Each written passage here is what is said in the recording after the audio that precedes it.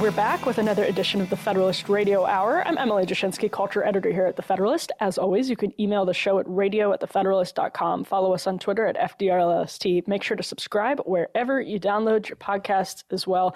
I'm so happy to be joined once again by the great Spencer Klavan, host of the Young Heretics podcast. Spencer, how's it been? Hey, Emily, it's great to hear your voice again. It's been too long, but I'm doing well. How about yourself? Good. It's great to hear your booming vibrato through the headphones. It's the only family heirloom. Every man in my family has exactly the same voice. What a gift. It sounds just like this. It's, yeah, I would rather have that than like a set of steak knives or whatever else people pass down in the family. Well, if you combine the voice with the steak knives, then you have a serious combination. That's absolutely true. I should work on that for future generations. So the reason that I wanted to get Spencer on as soon as we could is because last week, inevitably, our conversation, even when we sort of tried to focus on domestic issues, along with the crisis in Ukraine, it kept coming back to the state of the West. And Spencer is a student of the West, an avid student of the West, and actually through Young Heretics, something of a teacher when it comes to the West and the history of the West. Spencer, before we dive into anything immediate or specific, I guess I'm curious as to what the sort of Young Heretics read on the situation is. I mean, as we're digesting it, and as someone who comes to this question and this moment with the perspective of history that, you know, is more 30,000 foot than the cable news cycle. What have you been? Is there any major takeaway that you've sort of landed on so far? Well, thanks for asking it from that angle, because I think I'm really lucky on Young Heretics. It's not a current events show. We don't record like week by week, minute by minute. And that's by design. I think there are plenty of excellent places where you can get, you know, up to speed analyses of exactly what just happened 5 minutes ago. But that's not what Young Heretics is. As you say, it's a longer view. And especially in moments of panic and crisis, like we are certainly living through, I find it really helpful to, first of all, ask, you know, have we been here before? And the answer is almost always yes, especially, you know, when you're talking about the West, which is not just limited to one nation. It's not just limited to even one political ideology, right? It's this whole grand tradition that we're all involved in. We're all a part of carrying forth the heritage of Athens and Jerusalem, and the, you know, many great cultural artifacts that have come out of that, but also just the way of life that has emerged from that. And I really firmly believe that America is the best and greatest flower of what the West has to offer, even now.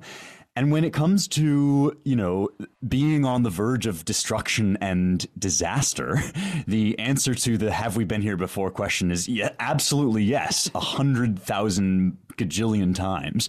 And that's not in any way to belittle or reduce the scale of how bad things can get. I don't mean to come across as like, well, it's just, you know, yet another crisis. But there is a phenomenon that we've talked about on Young Heretics since the very beginning, which the Greeks called anacyclosis, and which translates roughly to the cycle of regimes. This is expressed in modern times best by the sort of maxim, you know, hard times make strong men make good times make weak men make hard times. And it's this kind of cycle that really comes from Herodotus and some of his observations, great Greek historians' observations about the rise and fall of the Persian Empire. And something we forget is that, you know, Greece beat Persia in this radical upset victory.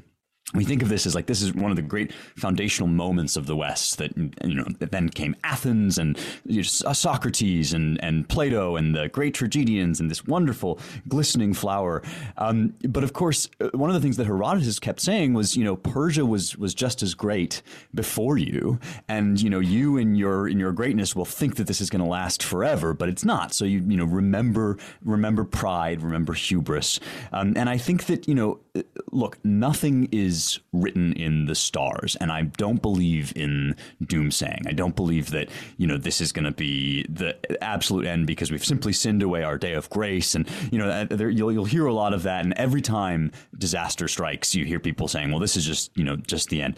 America still has a lot of fight left in her, in my opinion. And, we're in a bad election cycle, so that makes it worse. But in point of fact, the thing to remember here is that, the wisdom of the West doesn't depend on things going well. In fact, just the opposite. The whole point is that we've been through crises like this before. Imagine that the absolute worst you can think of will happen. Nevertheless, right, your job is still the same. It's still to seek truth and do the best that you can in your sphere of action, which is a calming thought for me.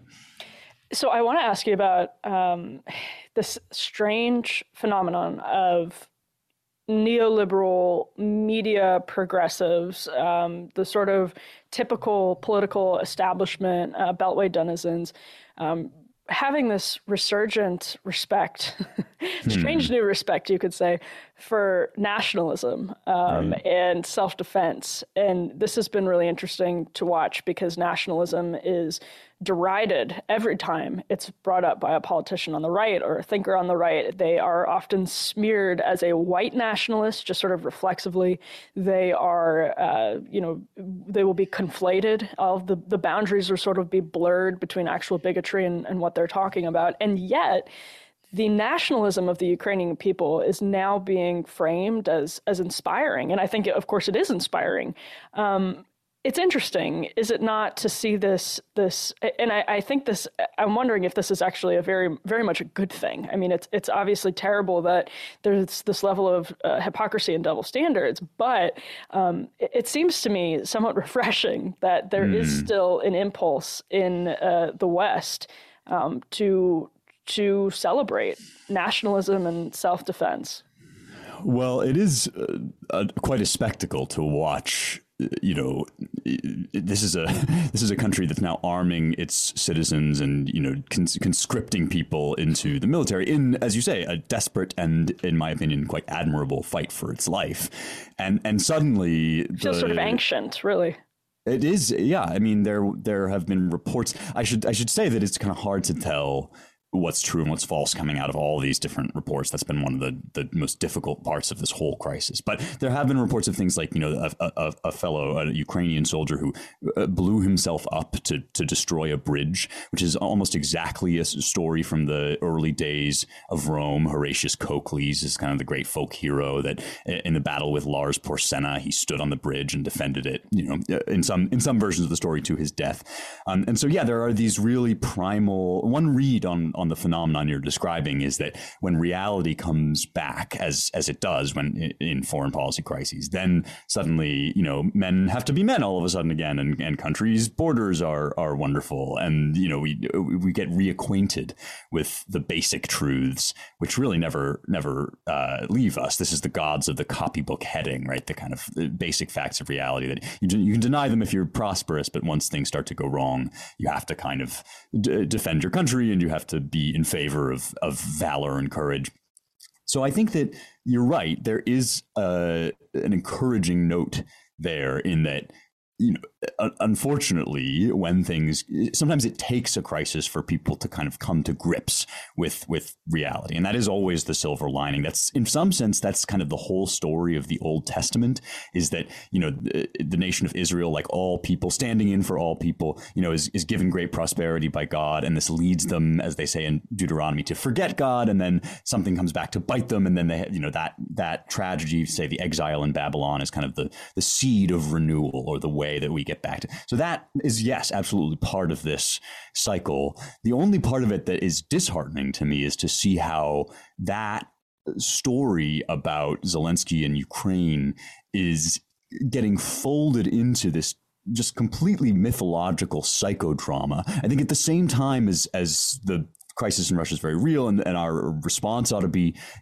sober and serious. We've also kind of just taken this ritualistic, religious playbook that we had in COVID, this kind of desperate need for rituals and good guys and bad guys, and we have kind of transposed it right onto our imaginary ideas about this conflict. I mean, I wonder how much of the sort of liberal endorsement of nationalism is really just because the Ukraine is somehow standing in here for like the free world, or some grand idea of human progress against, the evil encroaching empire. And that, I think, is kind of just part of our old fantasies again.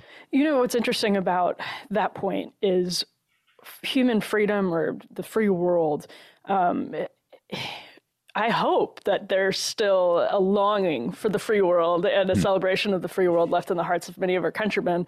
Although I question it, because over the course of COVID, there was, I think, this congealing on the left, and I actually think probably more people in the center than some folks realize, that freedom is having your neighbors forcibly masked so that you, as let's say an immunocompromised person, can be free to go to Starbucks or shop at the mall.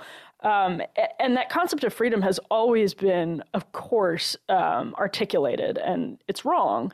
But I wonder if you think COVID really drove that into a lot of people's minds, that in a way that hadn't happened in America before. I'm curious what you think. Well, I mean, when you start to get into the stuff of war is peace, freedom is slavery, right? The immediate name to invoke is George Orwell. And usually people think of 1984 and the sort of dystopian horror of sort of the state seizing control of language. But I think Orwell was actually even smarter than we give him credit for about this stuff. He had an essay, and some people still, I think, read Politics in the English Language, in which he talks about the way that in politics, and especially in kind of modern bureaucratic politics, words get evacuated of their meanings. And interestingly, one of the examples he uses is fascism. Right? Fascism is a word that already in, I think, 1954, when he wrote that essay, you could just toss this word around to me like very bad thing, right? Thing I don't like. And democracy, right? Very good thing I like. And I think that freedom is another one of those words, unfortunately, that, look, on a deeper level, the human heart is a factory of idols. This is how language works. We lose connection to the spirit of the meaning of things. We just start to use them as bumper stickers or as slogans. And that's when a culture is in decline, and that's when we're vulnerable to the kind of manipulation and propaganda that I think we're really now seeing. I don't think that it's like, people... I don't think it's even as sophisticated as perhaps you were suggesting, where like people have redefined freedom to mean a certain kind of collectivist, mentality that you need to do something so that I can be free. It's actually much more primal and simple than that. It's just a freedom is now just a word meaning like the good guys, the good thing that the good guys fight for. And if somebody on your team uses it, then, you're in favor of that thing. It's just kind of part of how language decays. The Washington elites strike again, asleep at the switch as the markets fluctuate, losing Americans' hard-earned money. Seems like it's time to look for places to invest with a little less Washington in the mix. How about an asset that's been around for 277 years? I'm talking about fine art. Not many people know, but returns in the contemporary art market specifically have outpaced the S&P 500 by 164% from 1995 to 2021. So it makes sense why the ultra-wealthy have been hoarding it for centuries. But now there's a startup called Masterworks that's allowing access for all, just as investors are looking for new areas to diversify into too. And how they're doing it is changing the game. They enable you to buy shares that represent an investment in a specific artwork, so you can invest in multi-million-dollar paintings without needing the multi-million part. And Federalist Radio Hour listeners get special priority access. Just go to masterworks.art/Federalist. That's masterworks.art/Federalist. And see important Regulation A disclosures at masterworks.io/CD. That's really interesting. And I want to ask you to continue pulling at this thread about I mean, it's really about modernity, you're citing this sort of pre-modern, actually, citing this to pre-modern things where peace, the difference between peace times and war times and how they shape us and change us, because I think a lot of that does have to do with, or the way that that's evolved in the Western hearts and minds. I think some of that really does come down to, if not all of it, technology and the comforts that we're afforded that sort of keep us at a distance or at an arm's length from the conditions of life that have plagued humanity since its inception. This is something that's changed really rapidly over the last 10 years, but let alone over the last several centuries. The way that we live our lives is so very different, and I think that's partially what's so poignant about watching the struggle in Ukraine right now, is that it is so base and primal in so many ways, but like looking back on Vietnam or like looking back on World War I, there's something sort of technologically eerie about it as well. Yeah, I think that the primal nature of it all helps explain both kind of why on the left it's being made into this grand mythological drama of freedom versus slavery, good versus evil, which I think is kind of wrong, but also it feeds this desire that we have to be part of something meaningful, to be in a movement with sort of surging feelings of strength and moral clarity. I mean, really, moral virtue is what the left has been seeking for a long time, in a world where, as you say, many of the conflicts over moral virtue have been either neutered or simply resolved. This constant invention of new social justice causes is another example of the exact same impulse. That if it's violence for somebody to be misgendered, then we can suddenly be marching in the streets again the way we were in the civil rights era, when there really were, grand moral causes and crusades to be a part of. So that softness and comfort does create the need to sort of invent grand narratives and dramas that you can be a part of. But it also, I think, afflicts the right when you get these kind of LARPing, like Putin stands, right? Yes, you have the same thing that, Putin is like somehow represents, the old world and the forces of kind of primal virility and strength, which is like kind of already what he wants out there himself. But we're kind notoriously virile, Vladimir Putin. Famously virile. I mean, man boobs for days. We just, yeah. I mean, it's funny that when you think about it, that he actually this is kind of his PR shtick. The riding shirtless on horseback. And I think that we are susceptible to that, and I include myself in this, not being particularly a Putin stan, but nevertheless, like those of us on the right who feel the kind of neutered flatness of modern life as it is sold to us by kind of like the Davos set, right? By the World Economic Forum, that you'll own nothing and you'll be happy. This is just a kind of placid future where nothing is really too terrible and everything gets better and better materially without any real spiritual. And so this is why you see people sharing like, oh, look at this beautiful cathedral that they built in Russia. It's not because like Putin is any great friend to like Christian flourishing. You can be arrested for like preaching the wrong brand of Christianity in Russia. But because that idea of a civilization that is still confident in its endorsement of the good, the true, and the beautiful, and that actually thinks that there are stakes in that, right? Wanting to be a part of that is part of why the right also, I think, gets this conflict wrong as well. I mean, what we're trying desperately to recover is some way that America can be confident in the actual good, actual true, and actual beautiful.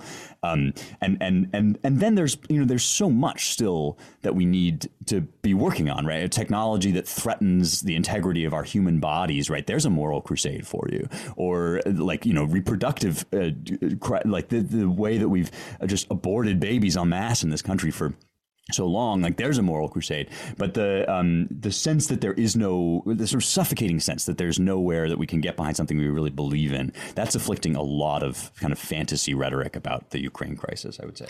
So as you're speaking, I realized that I absolutely have to ask you about the Solzhenitsyn speech at Harvard, where he contrasts his life in the West and his life in the East. And I don't want to dwell on inside baseball or on Twitter sects that really matter very little outside of that bubble.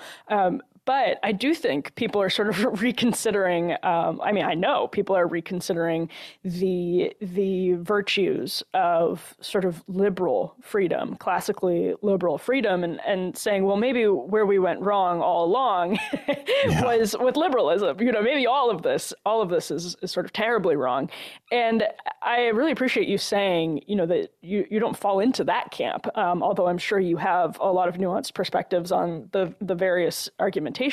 But what would your message be, or what would your response be to I think a lot of maybe young conservatives who do say, I would rather live in a nationalist, faith-based country than our sort of commoditized hellhole?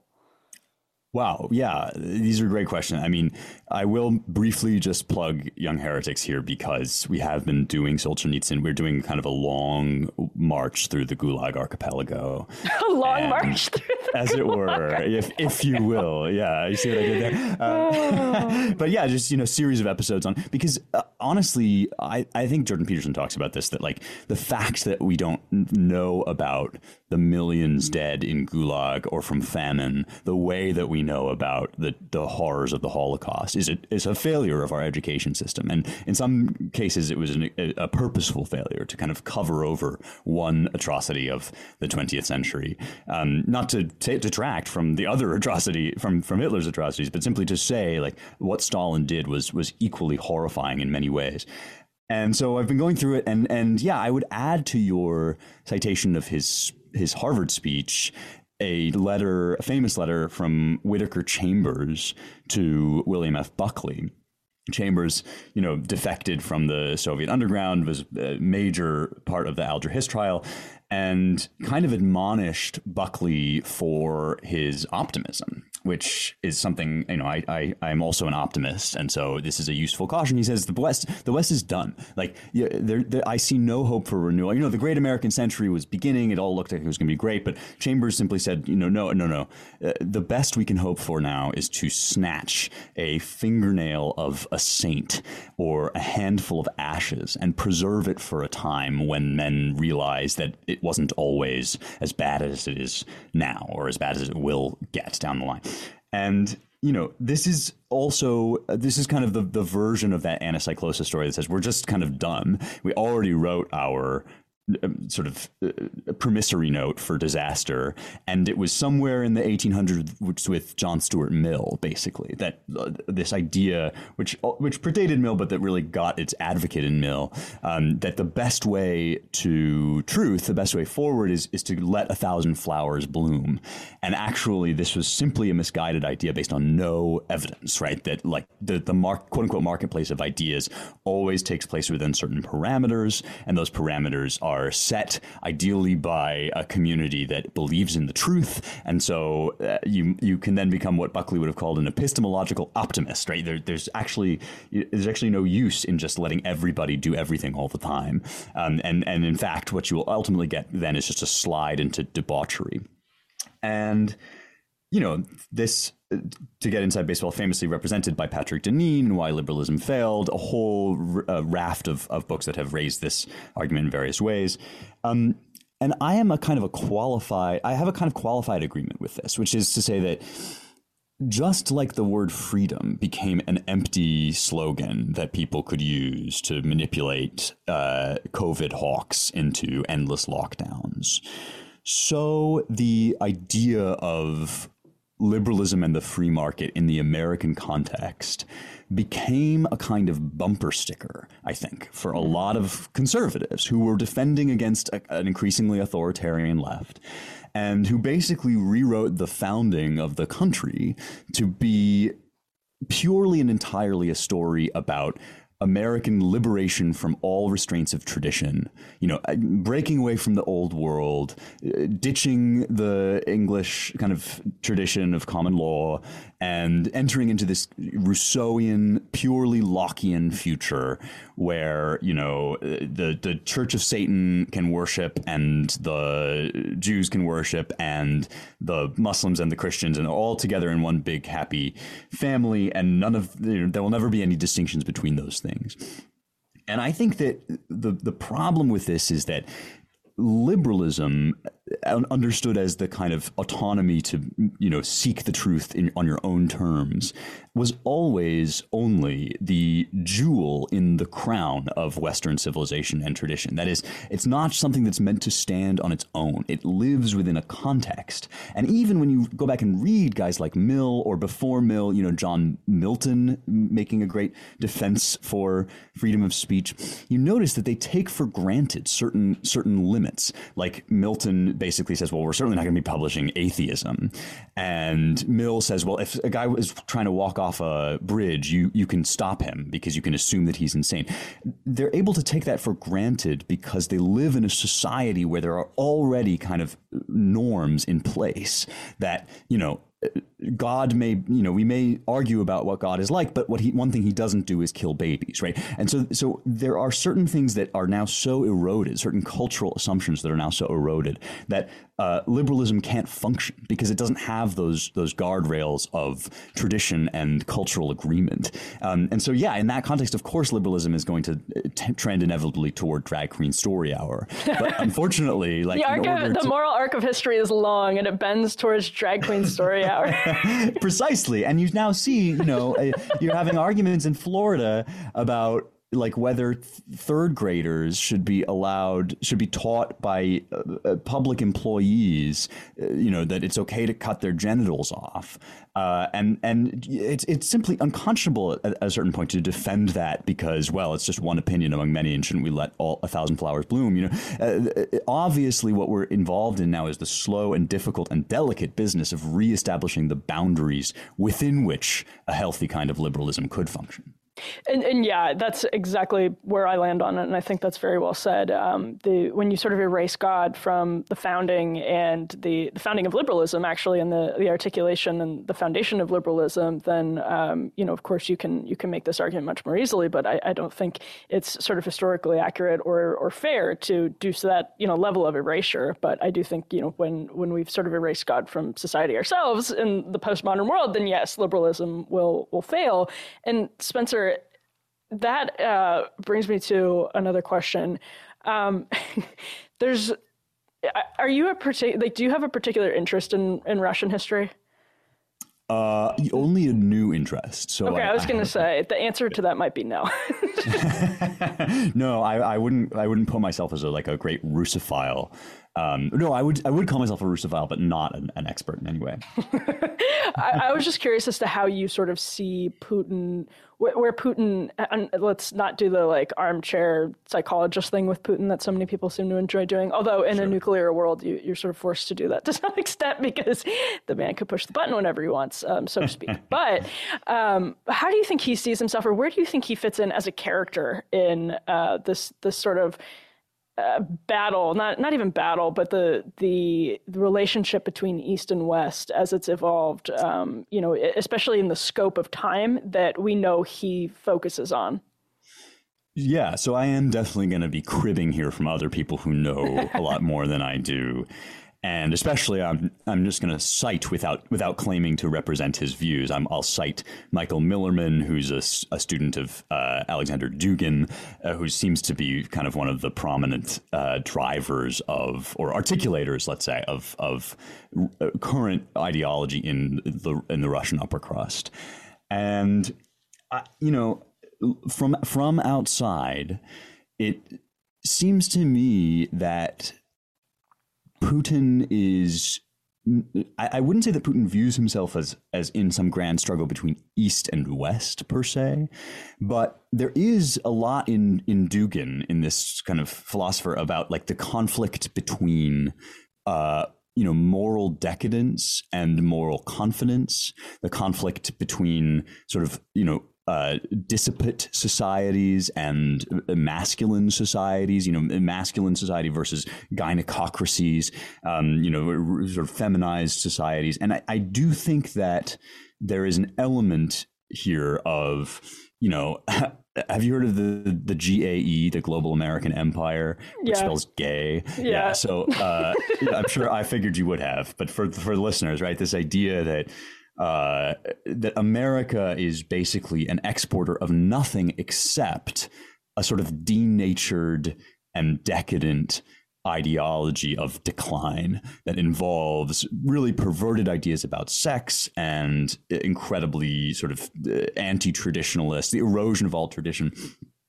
And what's so hard and funny about this is that there is a sense in which you could make that case. When I watched the Taliban covering over murals of George Floyd in the wake of our departure, you do start to think that America, not America, the country, or America, the ideal regime, but America as currently ruled, is sort of exporting this obviously flawed and failing idea about how to live and imposing it in a very imperial way wherever it goes. Yeah.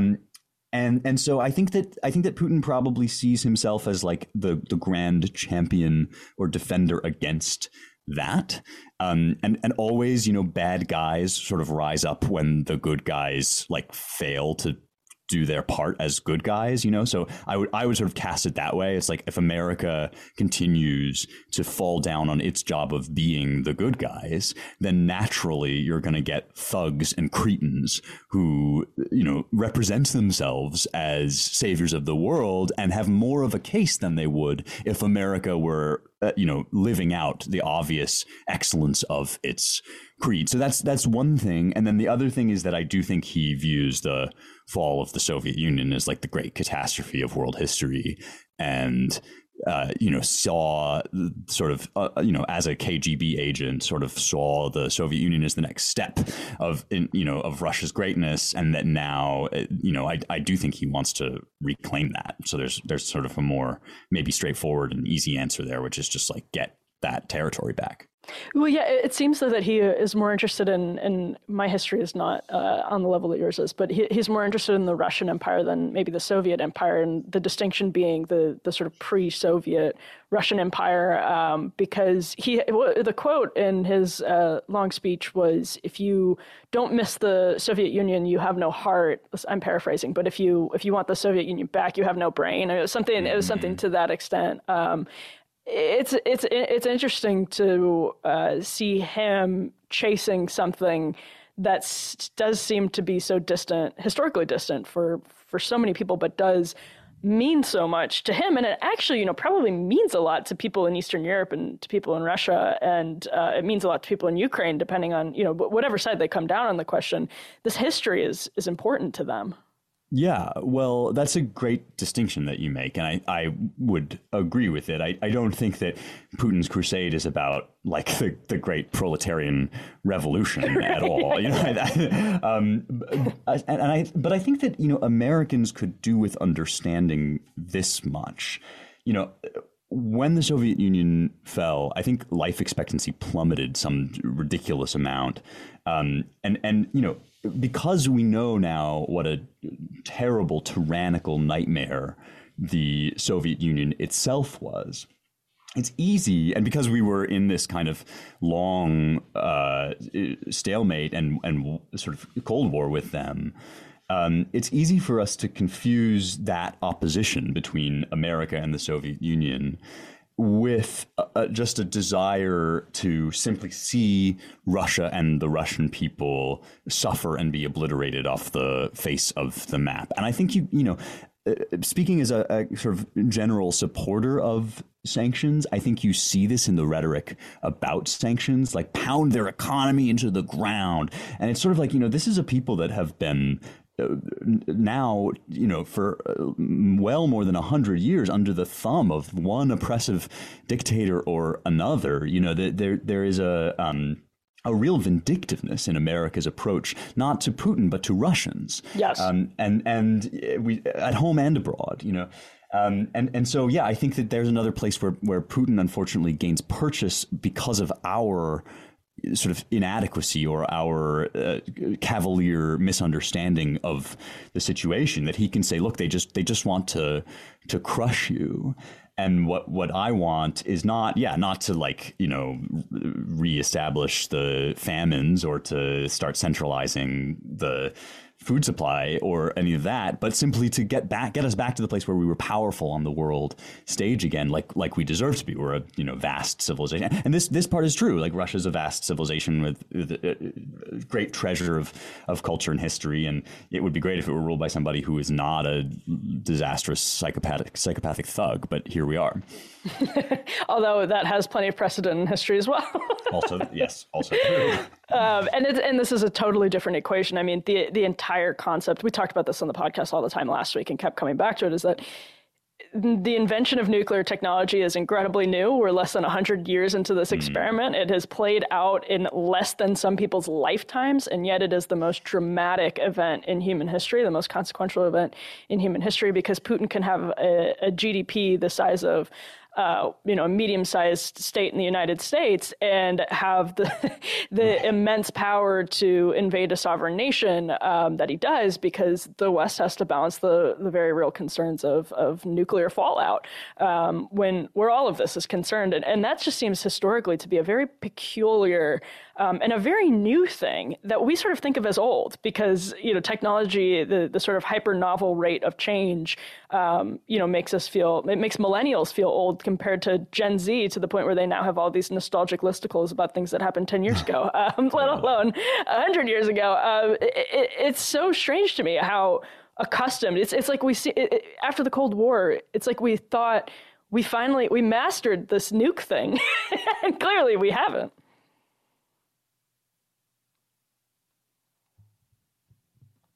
I think did I lose you? Are you still there?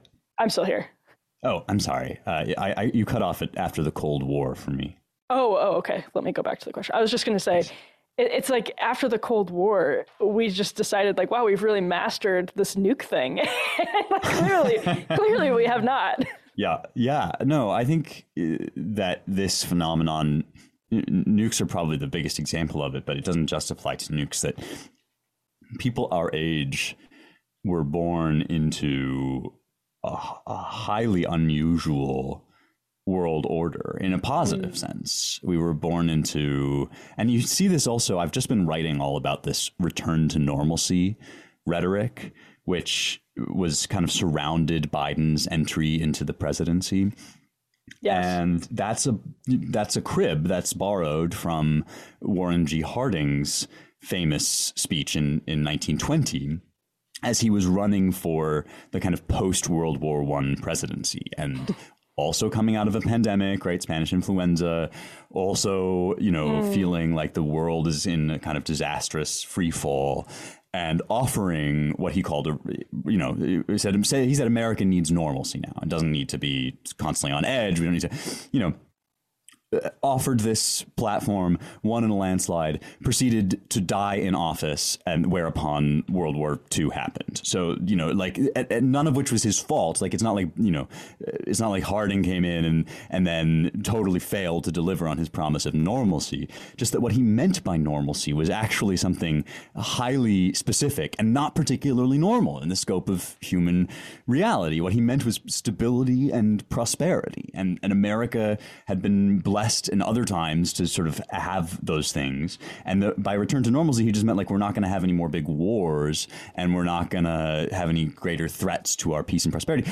Biden, the people who celebrated Biden for a return to normalcy meant exactly the same thing, and the thing about it, especially with Biden, is like, it just ain't going to happen. We're living in a world where digital technology is rapidly transforming the world, as you say, and we have a piece on the board that has yet to really sort of stabilize, which is the nuclear piece. Like it's not like we've reached some agreement, some decision about what's going to happen in the nuclear age with war. We've got plenty of powers, some of them actively in partnership with the Biden administration, that would be dangerous in a nuclear situation and sort of threaten to develop nukes to use against us. And I'm thinking about Iran, I'm thinking about North Korea, not all of them obviously in partnership with Biden, but all of them, dangerous bad guys who know that America has a kind of policy of weakness at the moment. And yeah, we were born into this bizarre moment that we just took for normal. We thought this is the baseline. But of course, the baseline in this fallen world is sin and war and disease. It's not anything like what we experienced.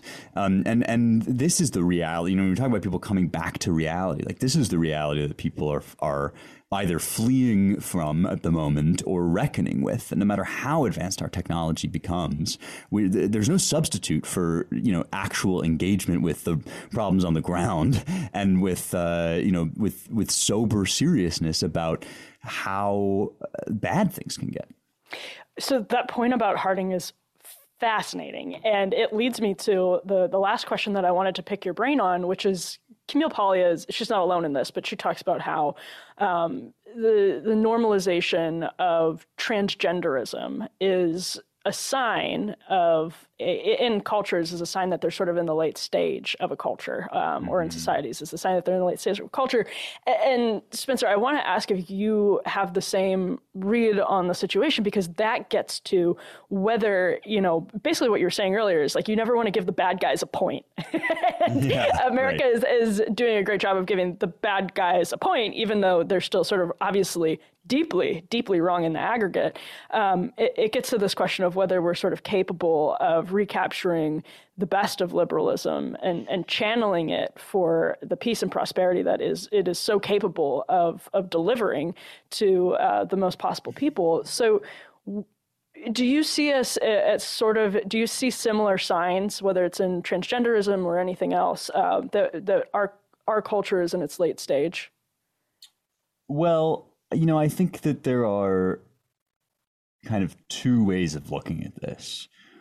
One is sort of the Paglia way of thinking, well, when like basic facts about the world, including sexual dimorphism, including sex, are under sort of assault or in question, or you're trying to play around with them, like then you are really just a culture that doesn't have a will to live. Like you just, you're so prosperous and decadent that you just, you can't even be bothered to acknowledge that there are men and there are women.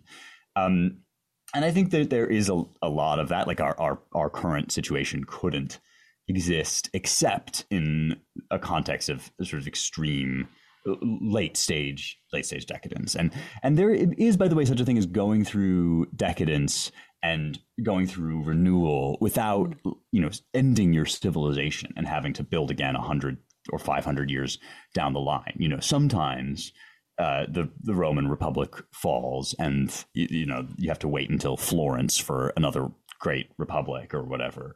And the Renaissance, and then you wait until the Renaissance. And sometimes you get sort of a more qualified, cycle within the life of a nation. So all I'm saying is like America doesn't have to fall for us to get past this thing. But I do think that there's another dimension to the trans stuff, which is the transhumanism stuff. And that is actually not about our past, but about our future. It's about the fact that our technology is threatening to actually break down the boundaries of our bodies and our kind of humanity. And my colleague James Poulos, as you know, talks about this a lot and with much greater sort of acumen than I. But basically, when you start seeing stuff about, we can have artificial wombs, yes, so that women don't have to bear the burden of child rearing, or we can perfect hormone intervention so entirely that you can go from male to female and back again. Or indeed, we can upload our whole consciousness into a metaverse where our digital avatars aren't human at all. They're puppy dogs, or they are demons, or they're whatever Mark Zuckerberg makes available for us to present as, which is a real thing. I mean, I'm not actually just like being flip here. This is actually, if you watch the metaverse promotional material, you'll see this. And there are pronouns now for pup self and demon self and any number of other kind of extravagant options, because what we're really facing down is the reality of like whether a human being is a thing and whether it's good to be a human being or not.